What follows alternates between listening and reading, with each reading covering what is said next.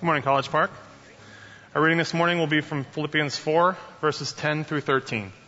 I rejoiced in the Lord greatly that now, at length, you have revived your concern for me. You were indeed concerned for me, but you had no opportunity. Not that I am speaking of being in need, for I have learned in whatever situation I am to be content. I know how to be brought low, and I know how to abound. In any and every circumstance, I have learned the secret of facing plenty and hunger, abundance and need. I can do all things through him who strengthens me. This is the word of the Lord. Good morning. It is a good morning. I don't know how early you got up, but you guys are the middle service after all, which is a good service. Glad you're here. But when I got up and drove into church, and I don't know what time it was 6:30 or so, and there was a sun or a rainbow. Wasn't a sun. Did anybody see the rainbow? Just curious.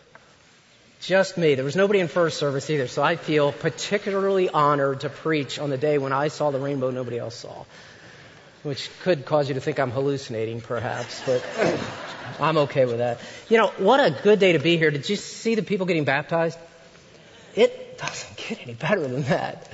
The community of faith in public testimony, and I mentioned in first service, I don't know if it was just today, but whatever that angle is, the tech guys figured out how to do. It reminded me of when I was in Nicaragua, and used to go down there quite a bit, and I did a couple of baptisms down there, and you don't watch from the shore. Everybody gets in the water, you know, and you all get in the water, and then you observe the baptism as if we engage in it together as a community, which is what it is. It's certainly individuals, and I just love it when parents are baptizing. Here's the thing I love about College Park. I was in a church with baptism. Everybody was quiet.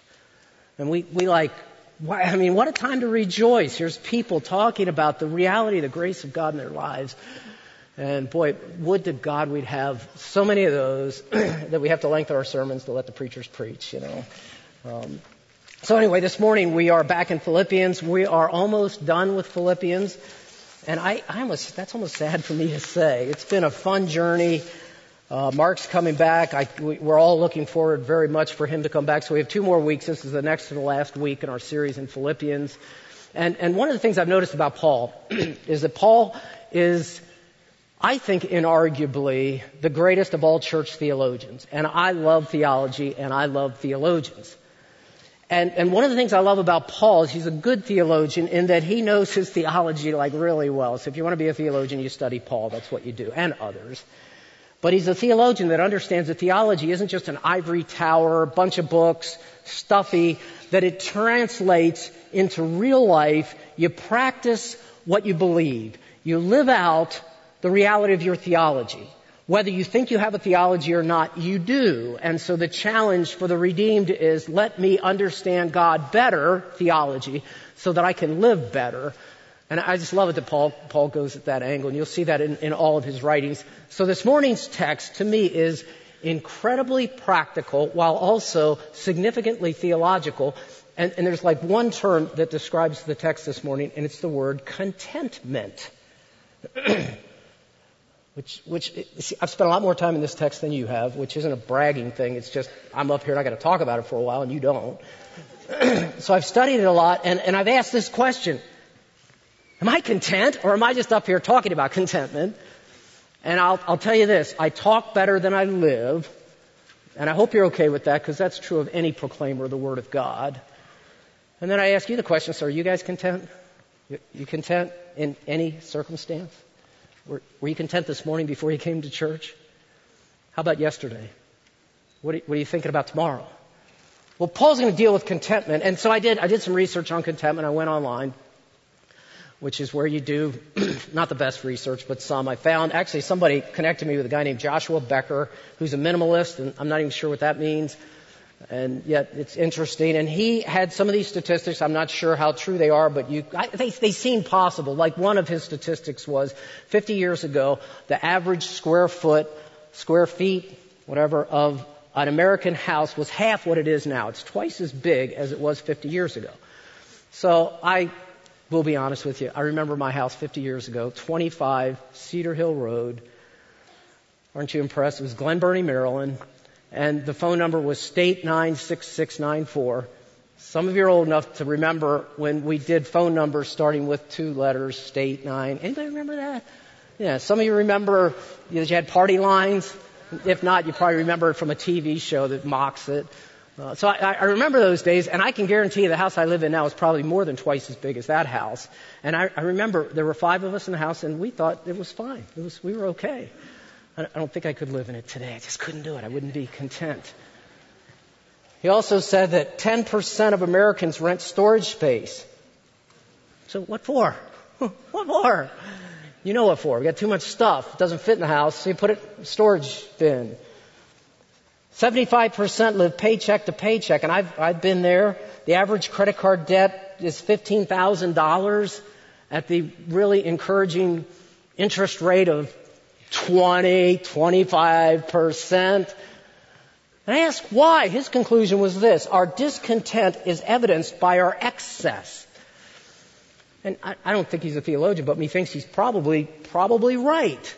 That we've gotten to our contentment level, or in order to be content, our needs have risen, not incrementally with where our needs really are, but it's what our perception is. And you could probably do similar type studies in other arenas. Arenas such as, when I think about relationships, I'm not content in my relationship or relationships. Or when I think about my health, I'm not content in my health. Or as I'm aging, I'm not content with that. Or our entertainment industry is based on, you're not content, come to the movie theater, we'll make you content. Watch this scary movie. And then you'll go out, yeah, that's what entertainment tends. You know, the world argues and tries to dupe us into thinking that there are ways to be content, and I am so glad we have a Bible, we have theology that tells us how we can be content, and I'm glad you're here this morning, in case some of you maybe aren't content all the time, maybe, because Paul's going to give us, and I've divided it into 3 sections of this text, 3 truths to help us achieve contentment.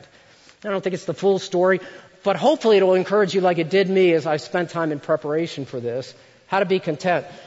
Truth number 1 is this. It's found in verse 10 and 11 of Philippians 4, and I hope you have your Bibles and can turn to what was read just a couple minutes ago. Contentment must be learned.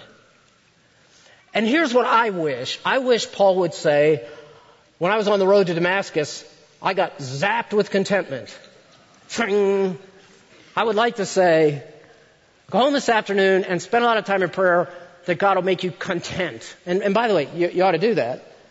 But you ought to also understand that what Paul says in this text is the contentment is learned. There's a process to it. And I am one that says processes, I understand them. The quicker the better, the less, the more. I like it. That's not what Paul says. Now look at how he approaches it in verse 10. Paul says this: I rejoiced in the Lord greatly that now at length you have revived your concern for me. And I spent some time with that one sentence. It's at the end of the epistle. The purpose of this epistle, one of the purposes for which Paul wrote Philippians, was a thank you letter. You know, I've got in my, someplace, one of my drawers or desks, I've got thank you cards in it. You know what it says on the front of it? Thank you. And then I'm supposed to write something in it, you know, like thank you for whatever. That's a major part of why Paul wrote this letter. And he alludes to it at the beginning. He's going to talk about it more later on. And apparently Epaphroditus, we've met him earlier in Philippians. He's a guy from Philippi. He comes to Paul. He's bearing maybe money, some sort of resource that would help Paul. He gives it to Paul. And so Paul says, but watch how he says it. I rejoice in the Lord greatly that now at length, and I'm not sure, but maybe Paul was saying, it's about time. Have you ever said that? I mean, come on, it's about time somebody remembered me, because Paul had been in prison in Rome, maybe house arrest, whatever it was. And he's saying, so finally, at length, and then look at his next words, you have revived your concern, like, so I'm out of sight, out of mind, right? You don't even think about me. Okay. Wow. Oh, wait a minute. Now you did. Thanks for finally waking up. And then he kind of, I'm not sure if that was exactly, I wonder if maybe Paul hadn't struggled a little bit with contentment that he is going to resolve as we read later on in the text. He goes on and says, you were indeed concerned for me, but you had no opportunity, almost as though Epaphroditus came up and said, hey, Paul, I know it's been a long time. It's been a while, But let me tell you the reasons. And apparently they were probably legitimate reasons. They didn't have opportunity. But now they'd come through. And Paul says, I'm very, very thankful to you for that. I'm grateful for you, or grateful to you for that. As a matter of fact, I rejoice in the Lord. So that's nice. And then look at verse 11. He says, not that I'm speaking of being in need. Have you ever had a gift? You gave a gift to someone and they said, thank you for this gift. I really didn't need it. Matter of fact, doesn't matter whether you gave it to me or not. Then you're thinking, well, wait a minute. And I don't think that's what Paul's doing here. Paul is a good teacher. He took this situation, just a narrative in life. They'd been kind to him and he appreciated it. And then he said, I got a lesson for you. Let me give you a lesson, because Paul's always a lesson guy. Reminds me of my dad. Everything has a lesson, and Paul's going to help us. And here was his lesson. And the lesson is this. For I have learned, in whatever situation I am, to be content. And I feel like, so Paul, really? Any circumstance? Let me give you a couple, Paul. If I gave you these, you wouldn't be content. Have you read the life of Paul? Put your life next to Paul, and then you wind up shutting your mouth and saying, all right, Paul, you must have learned something about this. And I think the Church of Jesus Christ needs to learn something about contentment. I think I do. There were two things that jumped out at me when I looked at that, just that verse 11, and particularly that latter part. The first is this, the idea of being content. Being content. So here we are, Sunday morning, whatever day it is, July 21st maybe. So here's what you all want to do. We're going to talk about contentment, so exhale. What date is it? Doesn't matter, 27th. Yeah, that was that. So here's what you need to do with a preacher that doesn't even know what day it is. You exhale and say, I'm going to be content even with him up there. And in exhaling, when you read the scriptures, you're going to find that contentment should be the norm for the people of God. Like the author of Hebrews in Hebrews 13 says this, that we are to be free from the love of money. And if you can figure out how to be free from the love of money, not free from money, free from the love of money, that'll be a start toward being content. And I can tell you this, you could preach a whole sermon on that, couldn't you? Certainly in our culture, you could. Or Paul writes in 1 Timothy 6:6, Paul in his short, pithy, punchy statements, godliness with contentment. Godliness with contentment is great gain. And if I could wish one thing for you, or pray one thing for you, College Park, and for me, is that we would learn godliness with contentment is great gain. Exhale on that one.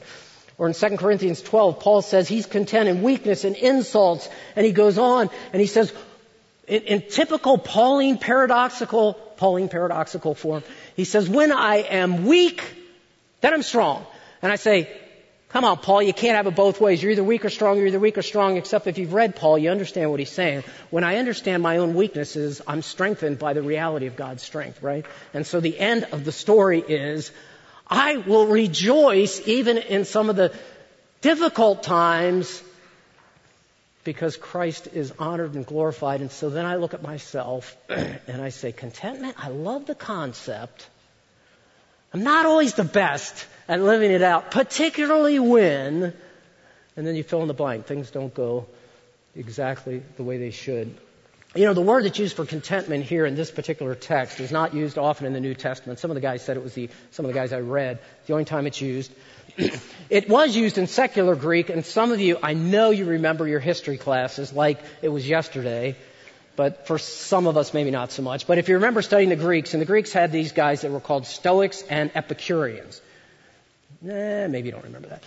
Anyway, the Epicureans were those, eat, drink, and be merry, life is, let's just... And the Stoics, however, were stoic. And it's like life can bring, you can do whatever you want. It comes at me and I'm not moving. I'm not going to be altered by anything that comes to me in life. It's kind of like, I grew up just outside of Washington, D.C., and the Tomb of the Unknown Soldier, and they got this guy that's guarding it. And he's guarding it in a very stoic way. And I actually love those guys. Or if you go over to Buckingham Palace over in London, you got these guys with these big black whatever things on, and you've seen some of the pictures where people are trying to make them laugh, and they're just stoic. You're not moving me at all. And so is that the point here? Is the point gets such a big stiff upper lip that no matter what happens, you've got sufficient resources within yourself. You don't need anybody. You don't need anything. That's what the Stoics thought. That's not what the Bible teaches. As a matter of fact, again, I did some research online about contentment, and I bumped into a Puritan of all people online. He didn't know he was going to be online because he was born in 1599. I'm pretty sure that was before, was it Al Gore that invented, whoever it was that did the internet?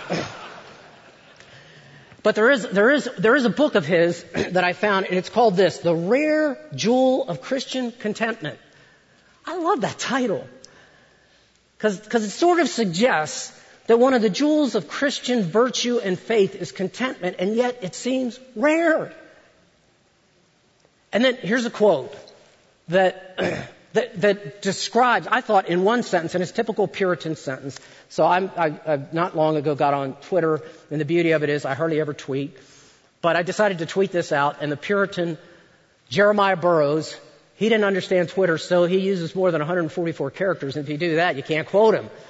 So I had to use 2 tweets to get him in, and some of you probably aren't into Twitter. I mean, the Puritans weren't Twitter people. That's just the bottom line. They tended to be a little bit wordy. But listen to these words. He says, contentment is that sweet, inward, quiet, gracious frame of spirit which submits to, and I like this next part, and delights in, not just submits, all right, I'll do it, but delights in God's wise and fatherly disposal in every condition. So the Jeremiah said, or Burroughs said, he's saying contentment is this state of life when you understand that the God of the universe is your father, and he's a wise father, and you delight in the circumstances, and he uses the word disposal, that he brings those situations into your life and does all of that in every condition as your loving Heavenly Father. Therefore, you can be content. So I asked myself the question, so why am I not content? Maybe I don't believe he's really that loving a Heavenly Father. Maybe he's just not. Or maybe he's not that wise. Or maybe he doesn't have the ability to dispose or to give disposal of things that come to me in my life. Or maybe the fault is me. Because I'm too wrapped up in myself. Contentment. Wow, what a great word. Second thing that jumped out to me in this verse is the concept of learning. That contentment isn't something that just zaps you. I wish it did. As I was preparing for this, I was like, Lord, okay, I'm going to preach. And there have been a couple nights when I've been up a little bit, not totally content. Sorry, I need to work on. And you know what part of that reality is? And I find this comforting and discouraging at the same time, and that is that contentment is a learned virtue for the people of God. Here's the problem with many of us. We're not interested in learning about being content. As a matter of fact, believe it or not, and I think if you're honest with yourself, some of us like not being content. I mean, so if I'm content, what am I going to complain about? If I'm not going to complain, what am I going to talk about? I mean, how can I talk about people if I'm content? How can I? And I think methinks that part of our challenge is we're content being discontented, and so we're not so interested in learning about contentment. At least I speak that for myself, and I would imagine many of you can relate. So Paul says this. Paul! The Apostle Paul. If anybody, like when I hear Paul saying, I've learned to be content, I think, sure, you're Paul. I'm not. I'm just a regular Joe.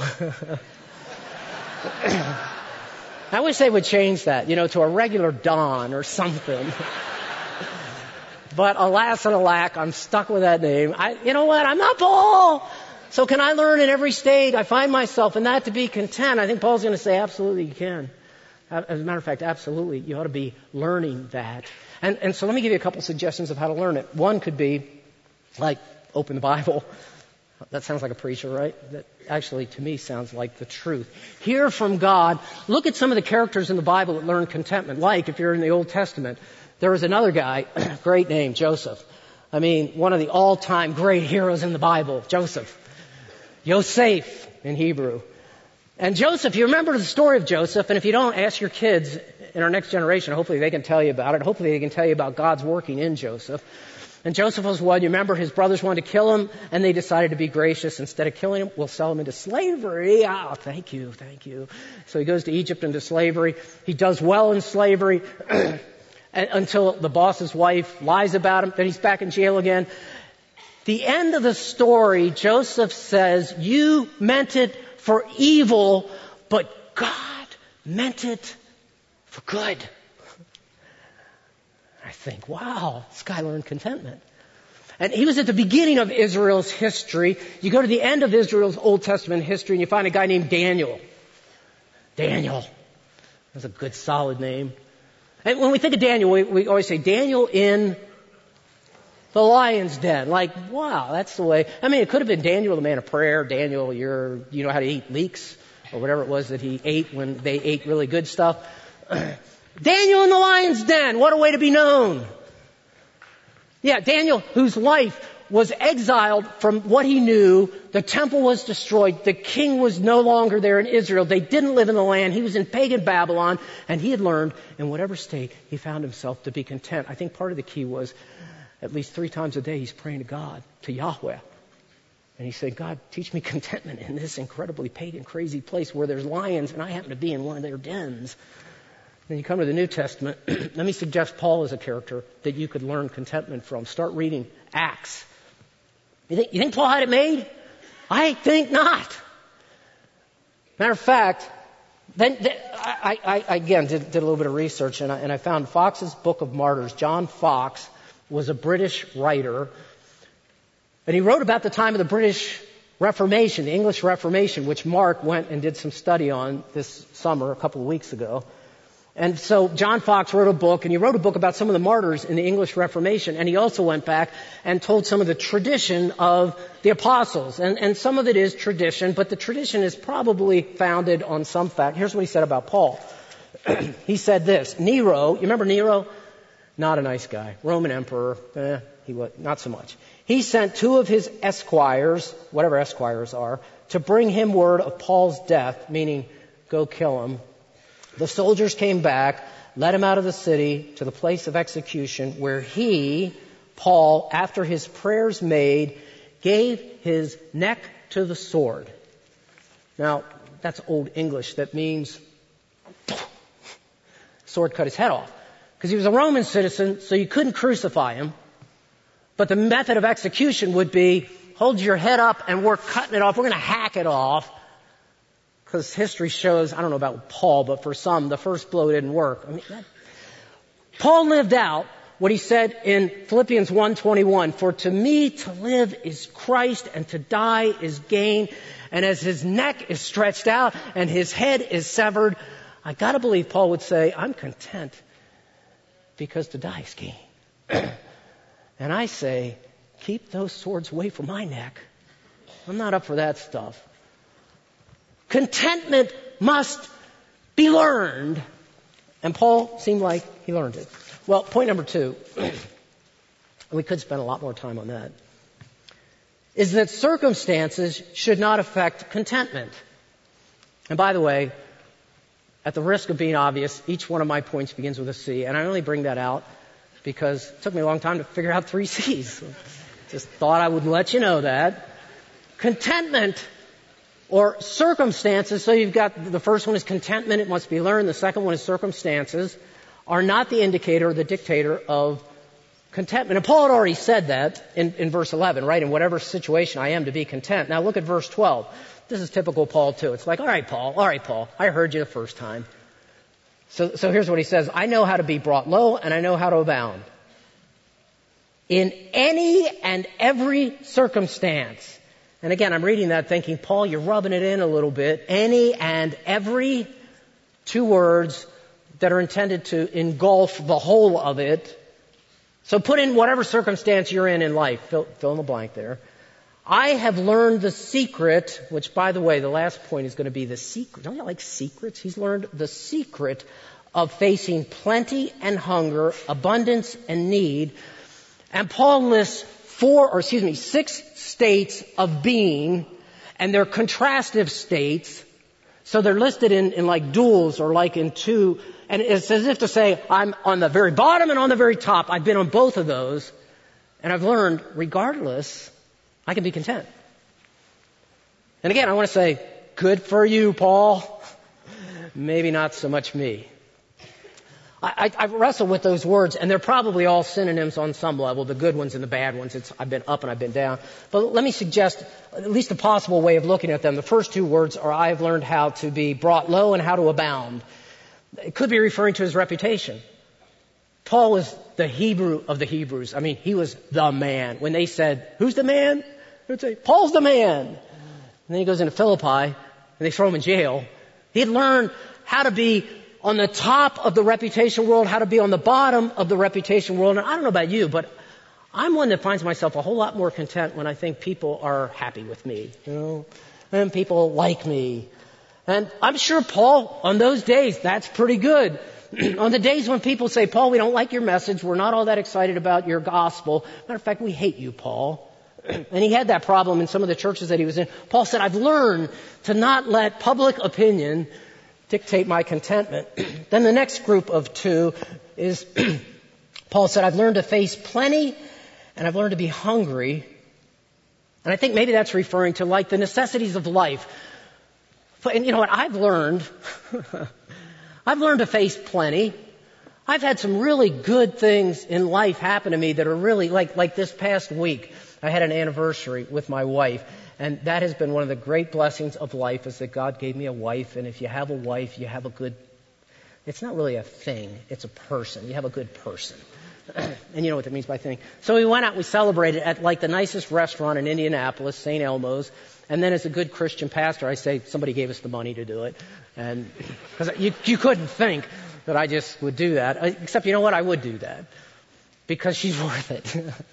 And we had this really good, and so we came out of there. We may never do it again, but we did it once. I've never been really hungry, but I've seen people that have been hungry. And I at times maybe have thought I was hungry, and I know I really wasn't. The way I apply the hunger part, maybe not just I'm physically hungry, but I've had times in life where I've just not felt well, where I've been sick.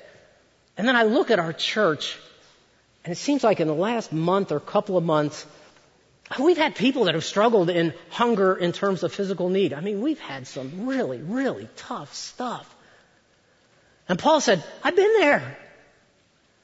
And not only have I been there, I've been on the top and I've been on the bottom in terms of physical reality.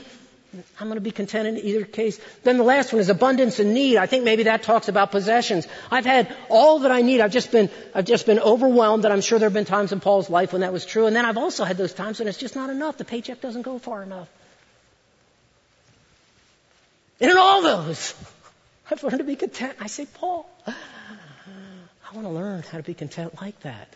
Because I do really well in the abundance times and not so well in the other times. And yet I really wonder, do I really do that well in the abundance times? Because what happens to me when I'm given is I want more. Like, yeah, this house is nice, that house is nicer. This car's okay, that car's better.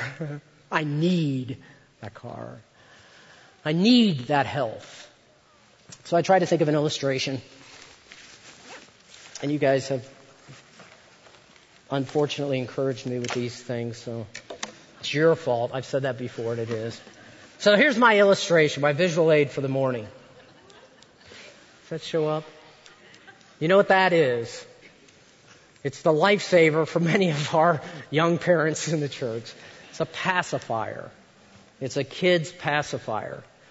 It's a thing, and by the way, I'm no pacifier expert, and I'm not a child psychologist expert. I think David Michael is with us this morning. He can help you to determine whether you ought to do this with your kids or not. I had 3 kids. They all use these. 5 grandkids. They all use these.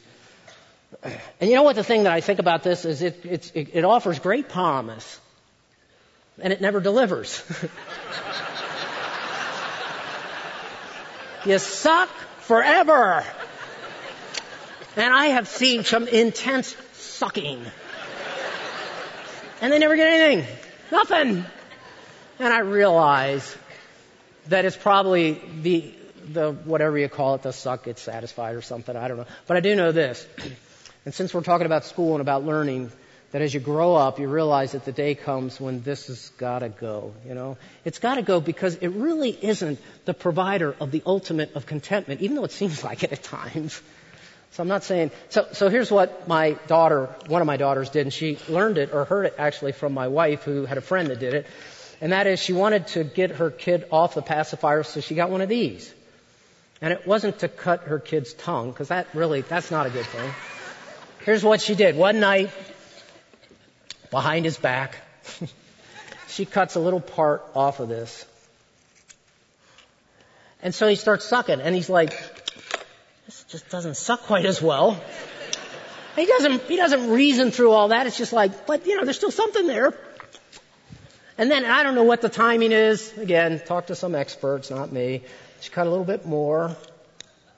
And then, I'm sure it was like, man, what's going through his head? What was going through his head when he was sucking it in the first place? That's what I want to know.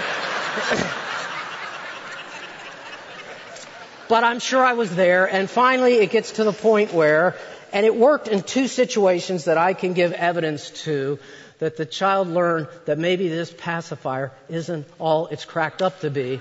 And maybe there's more to life than what I think can provide contentment for me.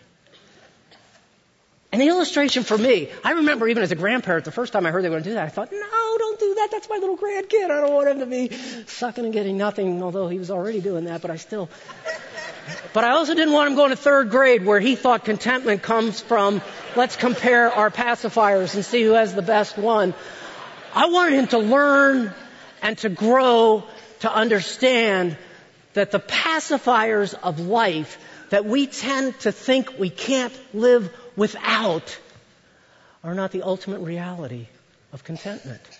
So you think you're going to suck on the pacifier of your house, or suck on the pacifier of your health, or suck on the pacifier of your relationships? And by the way, all those things are good. But they're not going to provide ultimate satisfaction. It goes way beyond that, which brings us to point number 3. So contentment is learned. Circumstances are not the basis of contentment. And the third C is like the really obvious C that ends all sermons in the Scriptures, and that is Christ is the ultimate source of contentment. Now, that sounds like what a preacher ought to say, because that sounds like what the Bible says.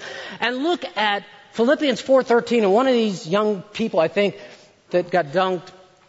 I love dunking. I also love bringing them up after you get done dunking. I love just the sense of, wow, what a testimony of fellowship with Christ. He quoted, as I recall, Philippians 4:13, I can do all things through Christ who strengthens me. I love that verse, and I would have to say this, that is one of the most exegetically distorted, taken out of context verses in all the Bible. So there you go. I remember using it when I didn't study for tests. And so did you, the ones of you that are spiritual, because you're the ones laughing. And then when I go through tough times of life, I say, and here's my definition of I can do all things, it's I can overcome, I can lick this thing, and by God's strength, it'll go away because I've defeated it, the circumstance of life. I can do all things through Christ who strengthens me. By the way, that is an incredible strength verse, and it's intended to be the context. I mean, you know the context, right? I was reading one scholar who said you could translate it, I can do, actually in Greek it's I can do all. That's what it says. I can do all this. That's not a bad translation. I can learn to be content in whatever situation I am. That's the context. That's a context that says somehow I can learn to be content when life is at its apparent worst. Now, that's strength. Don't tell me about, or let me not tell you about how strong I am when I'm eating at St. Elmo's and when life is just really good, or good by my definition. I'll tell you what real strength is. My God can supply all your need according to His riches and glory in Christ Jesus, which Nate will do next week. And I can do all this. I can be one who's content in any circumstance, and it's Here's the secret. Through Christ who strengthens me. Through Christ who enables me. In myself, I'm not that stoic that says, I've got it, all I need, it's right here. It's all I need is in Him. As a matter of fact, I did a fair amount of research on that verse. I can do all this through Him. And I thought, so what's through Him? What does that mean? So I looked it up in my little Greek New Testament, and it's a little preposition, and the preposition normally would be translated in Him. And I read some of my real brainiac guys, and they said, well, you know what? It probably really has this, and it's not that it's not through Him, but what does through Him mean? Through Him means in Him. In Him means this, that as long as I am in Christ, and I'm in union with Him, and I'm in fellowship with Him, then the circumstances of life fade, and He becomes my focus and the source of my contentment. And I say, oh, would to God that my attention and focus would be so on Christ that His strength would make me able to endure, and not just endure, but delight in His working through me and in me in my life. I can do all this in Christ who strengthens me. Wow. That ought to be the verse at College Park Church. So we got a bunch of people that have different circumstances in life. We have the good days and the bad days and all those kind of days, and the people come by and they say, that's a church of content people. But they're not content in themselves. They can do all this because they're in Christ who strengthens them. I want to close with a testimony. There's some people in our church that Kathy and I have become pretty good friends with, Tim and Becky Doyle. Some of you know them. Tim and Becky, are you guys in this service? I'm thinking you're not. I asked them, I said, when I think of contentment, I've seen it in you guys. Could you tell me a little bit about it? Because I need to learn. I've got some learning to do. And so they wrote their testimony, and they gave me permission to share it. And I'm just going to share excerpts of it, and I'm going to get somebody who knows what they're doing, post it on collegeparkyourchurch.com on our blog if you want to read a little bit more. And here's a picture of Tim and Becky. Has that already been up there? There's Tim and Becky. Some of you probably know them. If you don't, you ought to get to know them. Tim's sitting in a padded chair that's a wheelchair. And if you've seen Tim, that's pretty obvious. And Becky's a nice-looking lady. Aren't they they're a nice couple. And they are. We've enjoyed getting to know them. So I asked this question. I asked two questions of them, or actually three. One, I said, all right, Tim, and I knew a little bit about it. I said, so what's up with the wheelchair? And, you got to be careful who you ask that question to. And Tim and I had a relationship, so it was okay to do that. Here's what he said. I'm from a big Catholic family. 9 in the family, 7 kids. He grew up in an athletic family. His dad was a very good baseball player, played college ball, and I'm not sure what else. And Tim was playing high school baseball, and he realized that he wasn't progressing like he thought he should, and it was kind of depressing and sad to him. He went to the doctor. On his 16th birthday, he was diagnosed with muscular dystrophy. I remember my 16th birthday. That was the furthest thing. That wasn't even in my radar. I don't even know what that meant. On his 30th birthday, he received his first wheelchair. Listen to this. This one blew me away. Not coincidentally, meaning providentially, that is the day I was broken to my knees in weakness and the day I gave my life to Christ. And I'm like...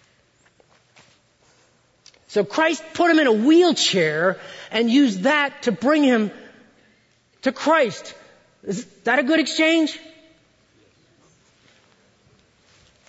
Paul thought so. Tim thought so. He said 10 years later he married Becky, who you saw in the picture, who refused to see my limitations, but instead focused on how a loving God could work through a very broken man. And I think, really? Tell me about that, Tim. Or Becky. He's been a CPA for 30 years, a wheelchair for 20. Of his 7 siblings, 5 are in wheelchairs for muscular dystrophy or multiple sclerosis or both, and 2 of them have lost their lives. And Tim says he's content. And I say, really? So I asked Becky, I said, all right, Becky, because, sometimes you can see his situation and your heart goes out and you're not sure what to say, you're not sure what to do, And so, but hey, Becky, how about you? Here's what she said. Early in her dating relationship, she started freaking out a bit. That's good theological terms. When considering a future with Tim. And she said she knew he was an amazing man. She just wasn't sure that she had what it took if they started a relationship to take it to the point of where, hey, we might get married. And so she said this, I pleaded to God for wisdom and I heard him say, I'm not asking you to marry him, I'm asking you to date him. I knew I could do that. She said within a month I was begging God to let me marry him. So I'm thinking, contentment, how do you map out so you'll be content for the days of your life? I know how I do it. I'm figuring out the most cush, easy way for the next years of my life. Yeah. That wasn't the way they thought. So then I asked the second question. So, all right, guys, I've got a little bit of a feel for where you are. How do you learn to be content? Here's what Becky says. Unlike Paul, I have not learned contentment in all circumstances. And I say, thank you, Lord. I can relate to that. She does say this, but I am learning how to be content. When something happens that can rob me of my joy and peace, I have to actively and purposefully refocus my mind on God and what He says to be true. Sounds like a sermon, doesn't it? A sermon lived in the challenge of life, not preached from a pulpit in the front of a group of people. She said recently they found that he was having breathing problems, and I don't understand this disease, but apparently part of it, that what usually gets you in the end is you're not able to breathe. And so he's on oxygen now, and it's just interesting as she describes it. She said that was actually a blessing. He's sleeping better. His ability to cope in life is just better. And then she said this, but I cried, and I'm glad to hear that. Crying is not a bad thing. Crying doesn't mean you're discontent. Life can be really tough. And you don't blow it off by, I'm a Christian. No, you learn. And here's what she learned. God is still in control. God knows how many days Tim will live and and that number has not changed. Circumstances don't change that. I knew this was coming and it's no surprise. And then she kind of gives praise to God. She quotes Jeremiah 1:9. Have not I commanded you, be strong and courageous. Do not be frightened. Do not be dismayed. For the Lord your God is with you wherever you go.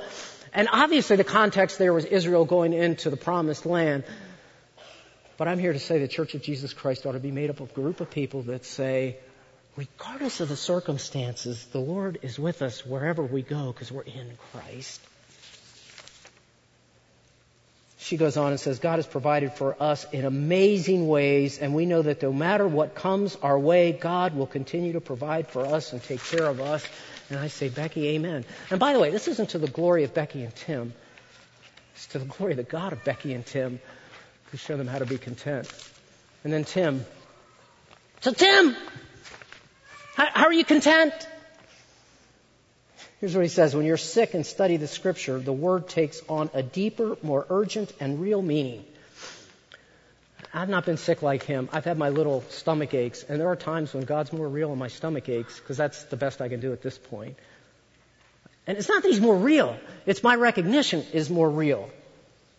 And he said this, he quotes Spurgeon, so it can't be all bad if you quote Spurgeon, said it like this, many Scripture texts are written in secret ink, which must be held to the fire of adversity to be made visible. And then he says this, well, I've read the secret ink that you can only read through the trial of adversity, and I've concluded that contentment in any and all situations of life is that deep, settled confidence that God is in control of every area of my life.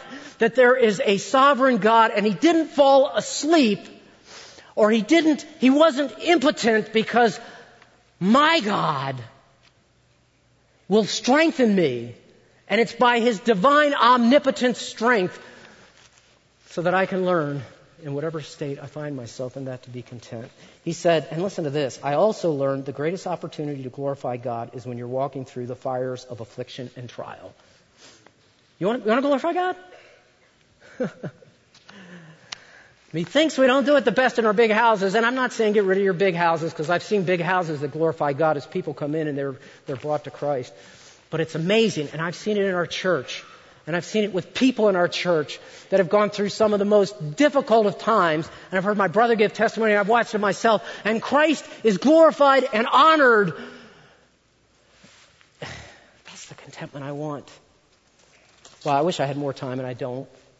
We'll put it up. He talks about his wheelchair as being a tremendous blessing. And I want to say, really, Tim? Really?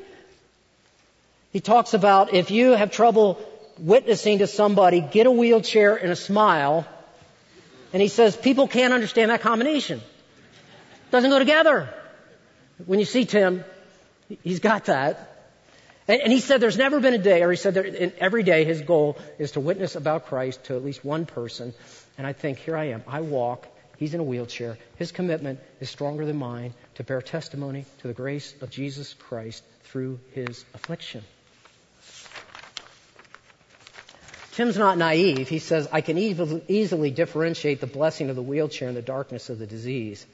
He says, but I know God is in control of the disease and I don't have to worry about it. The worse the disease ravages my body, the greater my opportunity to glorify Christ. I'm like, yeah. That's the secret ink of the text. We know God causes all things to work together for good to those that love him. Romans 8. Do we know that? Maybe we've got to learn it. I've got to learn it. I've got work to do. He goes on. Let me just read his last section. He says, I'm content in my situation because my purpose, like all of yours, is to glorify God always. And I know I've been a more powerful witness for Christ in this wheelchair than I ever would have been without it. And I don't know if I'm glad or not. I want to say I'm glad that God hasn't called us all to wheelchairs. God hasn't called us all to the same afflictions. But God has called us to contentment in him. And God's going to bring different things in your life and my life. And the redeemed of God are not so naive as to say, hit me again with something hard. But it's going to say, God, when you do that, it's your wise, fatherly, loving desire that I be conformed to your image and that I glorify you. And the glorification of Christ is your ultimate goal. You know, contentment is not your ultimate goal in life. Glorifying God is. When you glorify God, you'll be content. So if you're here this morning and you don't know Christ as your Savior, I'll stand up here and there'll be people up here who would love to share with you the secret of contentment, and the secret is Jesus Christ. And for others, will be people up here that can pray with you. Father in heaven, I thank you for this text. Paul learned, I need to learn, we need to learn in whatever state that we'll be content. And then, Lord, we, the people of God, need to be able to say, like Paul and like the saints of old, that we can do all this in Christ who strengthens us. May that be reality at College Park for the glory of our Savior, Jesus Christ, until he returns. And I pray that in Jesus' name. Amen. Thank you, College Park. Have a great day of contentment in Christ.